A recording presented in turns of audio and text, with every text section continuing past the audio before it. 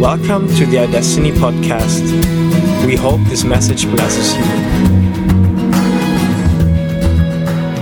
Thank you, Abba, that we can be so aware that we belong, that you're so in this process of unveiling yourself to us. And we just find ourselves in your embrace, in this place where we find our security in the simple fact that we are loved.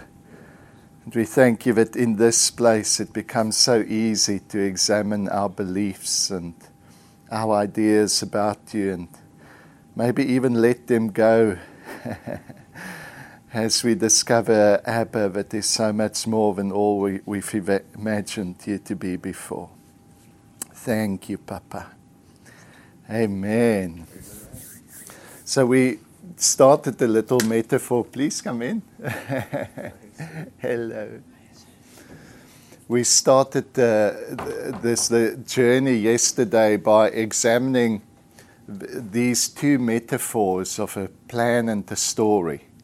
And, you know, the plans limit the future. The best plans have very few surprises. But stories unfold naturally. And the best stories have many surprises. And you know, there's good, so the idea that God has a plan for my life, there's good ways of thinking about it, like a parent would want the best for their children. You know, the plans I have for you is for you to prosper you, to give you a future. But my good intentions can very quickly become overbearing manipulation if I insist that my children make no plans of their own and simply follow my one plan. And unfortunately, I think that's the extent to which we have pushed this idea that God has a plan. We've pushed it to the extent where we've created God as this overbearing manipulator that's got this one plan, who only wants one thing from you, and that's submission to that plan. Maybe it's more like this story unfolding in which God says, hey, I'm inviting you to co-author this story. I'm inviting you to make a plan together with me. And we're going to work this out together. And so we kind of took that idea, we took it to Genesis. But maybe Genesis is not just this historic account of how God created in times past, but it is an unveiling of how God always creates. He comes to hover over the chaos that is there. And He calls forth the beauty and the meaning that is possible from it. And He invites His creation to participate with Him in this creative act. Hey, see, why don't you bring forth life? And so God's way of creation is maybe much more this whisper of desire that stands before us, that says, do you know what beauty and what meaning is possible to you, rather than this overbearing manipulator standing behind us with a plan. See, I don't know, has any of you worked for a micromanager before? Somebody that wants to know, what have you done in the last 10 minutes? How have you done it? Why have you done it without asking me? That kind of... now, we don't often associate great... You mean at work?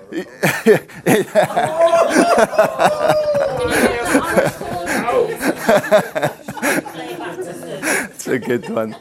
We don't often associate great leadership with micromanagement. Great leaders are the kind of people that creates space and entrusts you with power that you might not even think you're ready for yet. That kind of creates space for you to even make mistakes, and they're going to bear some of the responsibility for that mistakes that you will make. That's great leadership.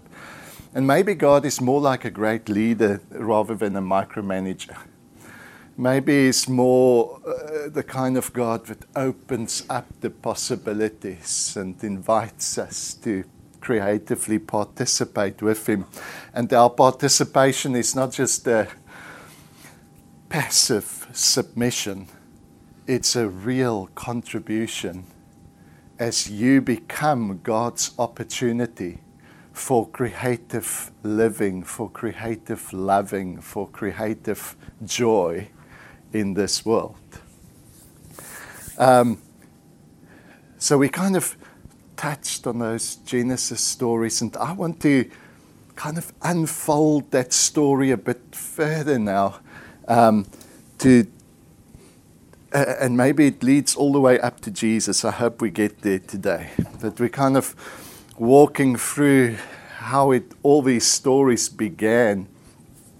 And I love the fact that the scriptures has always been in conversation with other texts in its history. I mean, it's today that we're a little bit more nervous. We must only read the Bible in the context of the Bible. But the scripture itself, even the first 5 books of the Bible, quotes 20 other books as validation and as reference for what it says.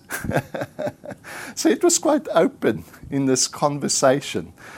Reminds me of Paul, who kind of stands in front of his pagan worshippers and he says, as some of your own poets have said, in him we live and move. Today it's part of our scripture. But he quotes one of their own poets, pagan poets, who imagined the God that Paul said, wow, I can recognize the beauty and the truth in any other religion and make it part of mine. Wow. And so, the text, I want to kind of unfold a bit the story of how it develops throughout the Old Testament. And yesterday we touched on the idea that the oldest text in the Old Testament begins with the most violent pictures of God. And as the text becomes newer, they distance themselves further and further from this image of a violent God until we get to Jesus, a person that so completely denounces violence that he says, I'd rather suffer your violence than participate in it. And so either God became better and better through lots of anger counseling and whatever, and then eventually totally repented of his anger in Jesus and promises to be good from then on, or human perception about God and the way in which we've described God has been challenged and has been part of this conversation until we came to a place in the person of Jesus where we acknowledged maybe a lot of the things that we said about God was just a projection of our own fears or hopes. But here we come face to face with what God is really like. I want to take that theme and unfold it a bit better. I think there might be a bit of mist on it, and hopefully we're going to clear that up today. Now, René Girard, he wrote a book, Violence and the Sacred. It's probably one of the most difficult ones I've read, but it became famous because he showed us how violence and religion is linked from the earliest days. How all the origin myths tells a similar story, that there was a time of chaos, but through a creative act of violence, a new unity and a new order was established, and that's where their gods were born. And taking those origin myths and combining them with the actual rituals, ancient rituals that still plays out in some primitive states, taking that and combine them with archaeological evidence and with the help of anthropologists and archaeologists, they started painting a picture of the actual events that gave birth to human culture. And at the heart of every new culture, they discovered this practice of human sacrifice. And so the story, I'm going to give it to you very simplistically, but you know, when let's make it current, and then we take it back to ancient history. You might have a school situation which is a whole lot of new kids. And, there's the popular bunch that kind of don't care what anyone think in that area. But the main group kind of just hopes that this year I don't become the scapegoat, etc. And then one day maybe totally, hi, welcome. One day maybe totally by accident, there's a scuffle between one of the popular kids and one of the not so popular kids. And there's a bit of ridicule and bullying. And the rest of the class, who's been nervous as to who the popular kids are going to choose to bully this year, are so relieved that it's not us, that we join in with them in picking, that's the guy, for this year. He's going to be the one we ridicule, we make jokes of, etc. And so this kind of process by which we bring unity to a bigger group by finding a scapegoat on which we can exert almost a cathartic exercise of all my frustration and irritation. That was part of how societies was formed in the beginning, where primitive groups would often come together, but in a primitive community where there are not many rules or formal structures of how to behave, violence very quickly erupted. And the very nature of violence is it escalates. So you kill one of our family, we're going to kill two of yours. You get killed two of, it very quickly escalates to a place where everyone's going to kill everyone. And it's in that place where it boils to this place of we can annihilate one another, that a spontaneous solution presented itself. And that solution is, let's focus our attention onto one scapegoat instead of many. I remember I was on something called the Religious Detox Tour. I was ministering on this cruise, and we stopped that morning at a Mayan island. And I was reading the book The Scapegoat by Rene Girard, and he actually just started speaking about this Mayan myth to give an example of how the myth and what the myth does to hide certain events. And so it was such a moment here. I'm reading the myth. Here we stop at the island. I get off and it's just skulls, and they glorify death, and they've got their altars, their temples still there. So let me give you quickly this Mayan myth to kind of get a grip on what these texts say. So something disastrous happened in their community, and there was an eclipse coming, and everyone kind of thought this is the end of our world. The sun is disappearing. I mean, what has happened for us to so offend the gods? And so they asked for volunteers to sacrifice themselves to somehow please the gods. No one was forthcoming. They built a very hot fire for the sacrifice. And then they found a little man in the one corner with postulates all over his face. You see, the choosing of the scapegoat is always somebody that's just a little bit different, somebody that doesn't have all the social connections, so that it makes retribution less likely. And so they find this one man, and they say, won't you be our hero and volunteer to be the sacrifice? And so he walked to the edge of the fire, but he did not have the courage, so he walked back. He did that 3 times, but then with the encouragement of his brothers all around him, he jumped and sacrificed himself, and the eclipse was gone, the sun came out, the gods were pleased. And that idea is similar in all origin myths. You go read the origin of Rome, the 2 brothers. It's a founding murder that begins this new city, this new civilization. And so we can all recognize that there's probably something true about the myth and something not true.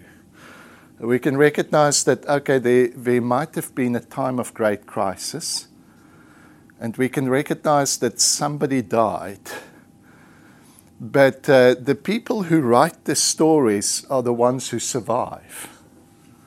And so maybe it wasn't just the gentle encouragement of his brethren that made him jump, but maybe it's after he fought for his life as much as he can that he died. And so the myths always try to, they've got this one idea. The community is innocent, the community is right, and the scapegoat is either a hero that offered himself or is undoubtedly guilty. But he died, and we're alive, and that's the way things are supposed to be. And his death brings about a new unity within the community. Now, at the heart of this lies that myth kind of referred to something that happened in all societies. That when there was a time of great conflict, we find a scapegoat, and as we murder the scapegoat, it brings a magical peace to the community. A magical sense of we have exerted all this frustration. And that is what means that in many cultures the scapegoat then becomes the god, because somehow he has brought peace. And so the myth of dying and rising gods is prevalent in most societies.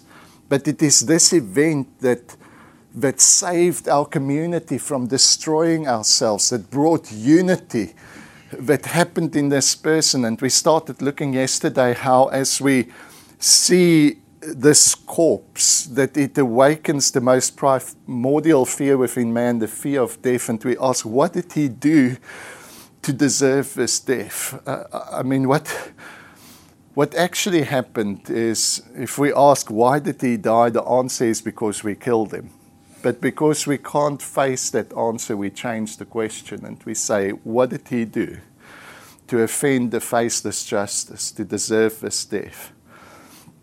And so our myths develop in human beings projecting their own evil, their own fear, and creating gods who are often very violent. So why do I tell you all of this? Because this is the arena in which ancient Israelite religion, Jewish, Hebrew religion finds themselves amongst communities that worships many gods. And surprisingly, some people don't know this, but surprisingly, Israel did not fall out of heaven with a perfect doctrine. They actually find themselves amongst communities, and many of them believe the same things. In other words, that founding murder, let me go back to that. That becomes the very heart of a new ritual. Because you see, 6 months later, this community is in turmoil again. Why? Because we haven't dealt with the heart of the problem. The heart of the problem is, I don't know who I am, what I want, and so I look at others to tell me what I want. And as we again grasp for the same stuff, conflict and rivalry escalates. And as it escalates again, we come to this point of conflict again, but we remember what solved the problem the last time. It's a scapegoat. So hi, welcome. So the founding murder becomes a ritual. The ritual becomes a religion. Have you ever seen Apocalypse from... What's his name? The Apocalypto. What was the director's name? Mel Gibson. They did The Passion as well. But that's kind of a view of that primitive religion where we've got to have a constant supply of victims to constantly keep the gods happy. Now, Israel finds themselves in the midst of communities that believe that, and they don't begin as a community who says, no, all of this is wrong. We have found the one true God, and we're here to show you who He is. No, they begin as a pagan community who believes in many gods and who believes in the power of sacrifice, of human sacrifice. See, the reason Ezekiel and Jeremiah and other people speak out to their nation and says, stop sacrificing your children, is because they were doing it. Okay? Human sacrifice is part of ancient Israelite religion. There's many instances where I can show that. And so they begin out like all the other nations, believing in the power of human sacrifice, believing in many gods as well. I'm just going to tell you that it's in the book, but now I'm going to unpack it for you. You'll have to find the references. It's in Deuteronomy, I think 31, 32. But in that passage, we have a typical pagan understanding of how divinity works. So what is the pagan understanding of the divine? See, as we continue to create all these tribal gods, we start imagining that there must be one God that's over them all. And so the pagan understanding of the gods is there's the Most High God called El. You'll recognize it from Elyon, El Shaddai, Elohim, all of those things. El is not uniquely Hebrew. It's the same across that whole Middle Eastern world. El, the Most High God. Around him is a pantheon on a second level of his sons, and that's second level gods all around him. Below that is another level of divine beings that might be given specific names because they do a specific function. Do you know that there's a scripture in our Bible that says when El, the Most High God, divided up the nations, He divided them up according to how many sons He had, and to Yahweh He gave Judah. Wow. I thought El and Yahweh's the one same God, the one God. For us it is now. But how did we get to this place? There was a time in ancient Hebrew religion where they believed in many gods, just like all the other pagan nations. Yahweh was one of many of the sons of God. And eventually Yahweh became the Most High as their story developed. Why is this important? Again, it shows how God enters a conversation with a group of people, not to come and confirm that everything they believe is right, but He enters into this intense conversation so that He can undo and untwist their ideas of who He is. And so God begins this process of self-revelation. And one of the ways, because that event of a founding murder of sacrifice is so deeply embedded within human consciousness, and that might be the very event that is the place where the knowledge of good and evil become confused, because this is an event that has such good benefits for our community. It brings such unity, but it is so evil. But somehow we've got to justify the scapegoating for the sake of the community. Now, in the midst of that confusion, God enters our story and he begins a conversation on the level that we're at. You see, sacrifice has its origin in the most satanic violence. Satanos, it just means accusation. And the same Satanos, the same accusation that brings our community into turmoil, then focused onto one scapegoat, is what brings us back to order. And this is maybe, one of the ideas theologians explore is when Jesus asks the question, how can Satan cast out Satan? It might be referring to this idea that the very accusation that brings our community into disarray, into disorder, is then solved by the same satanic process. But we're caught up in the cycle where this Satan is both the cause of our disorder and the solution to the problem, but it is never a final solution, because you don't overcome evil with evil.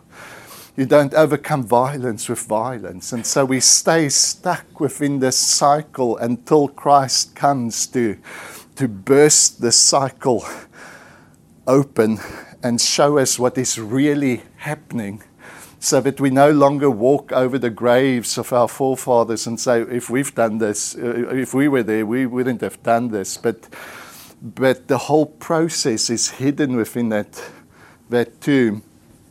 And so God enters a conversation in the Old Testament on a level that people understand. And the only language people understand is the bloody language of sacrifice.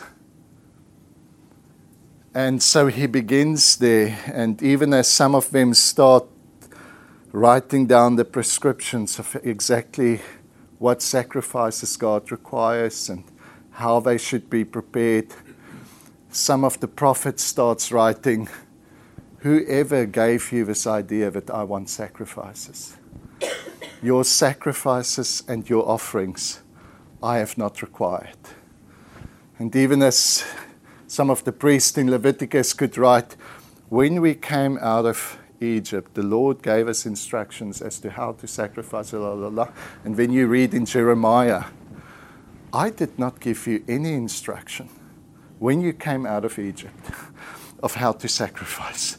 So you can see this conversation is developing. People who are still deeply embedded in pagan religion is suddenly confronted by a God that says, I'm going to overturn your ideas of sacrifice, and I'm going to give you a totally new understanding of what it means.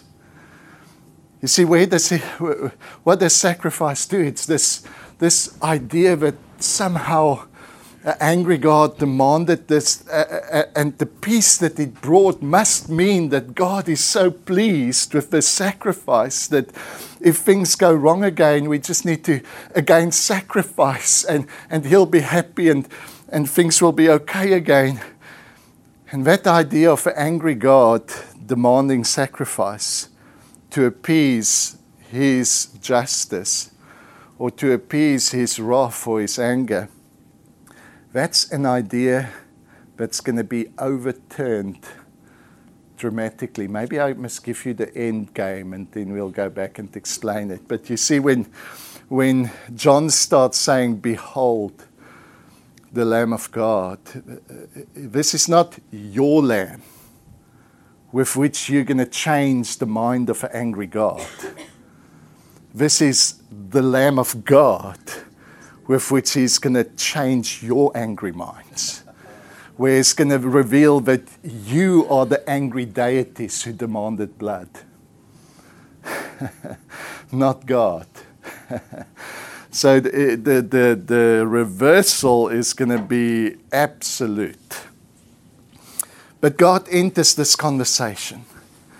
And even the type of sacrifices that starts happening within the temple there's beautiful symbolic meaning in this, because the priest, when he clothes himself in that pure white clothing, he puts the law onto his wrists, onto his forehead.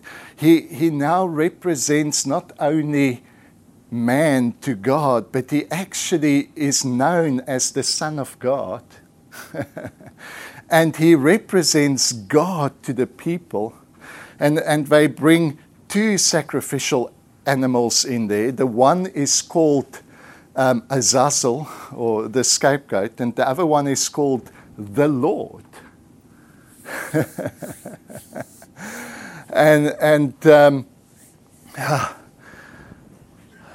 The symbolism, he is starting to twist and turn what we understand is happening, because eventually the Son sacrifices the Lord. I mean, what is God starting to reveal to these people? That this is not just you sacrificing for me. This is me doing something for you. This is me undoing your understanding of sacrifice. And this conversation is, as in all conversations, they move forwards and backwards. You know, a few steps forward, a few steps back. But we're kind of heading into a direction where we realize that the gods that we have created in our image and likeness is about to be exposed for what they are, as God becomes ready to unveil himself and unveil a God that we have not created, but a God who so wants to bring us back to the core of what makes us human. And that's the love and the relationship that is really the inverse of the gods we've created. How long have I been going? Okay. Shall I start off on the next period of time? Yeah. Yes, please do. Moses then, did he get it wrong, or did he have a blindfold on? Yeah. Or God used him in his blindness to, because he gave pretty clear instructions. Yes.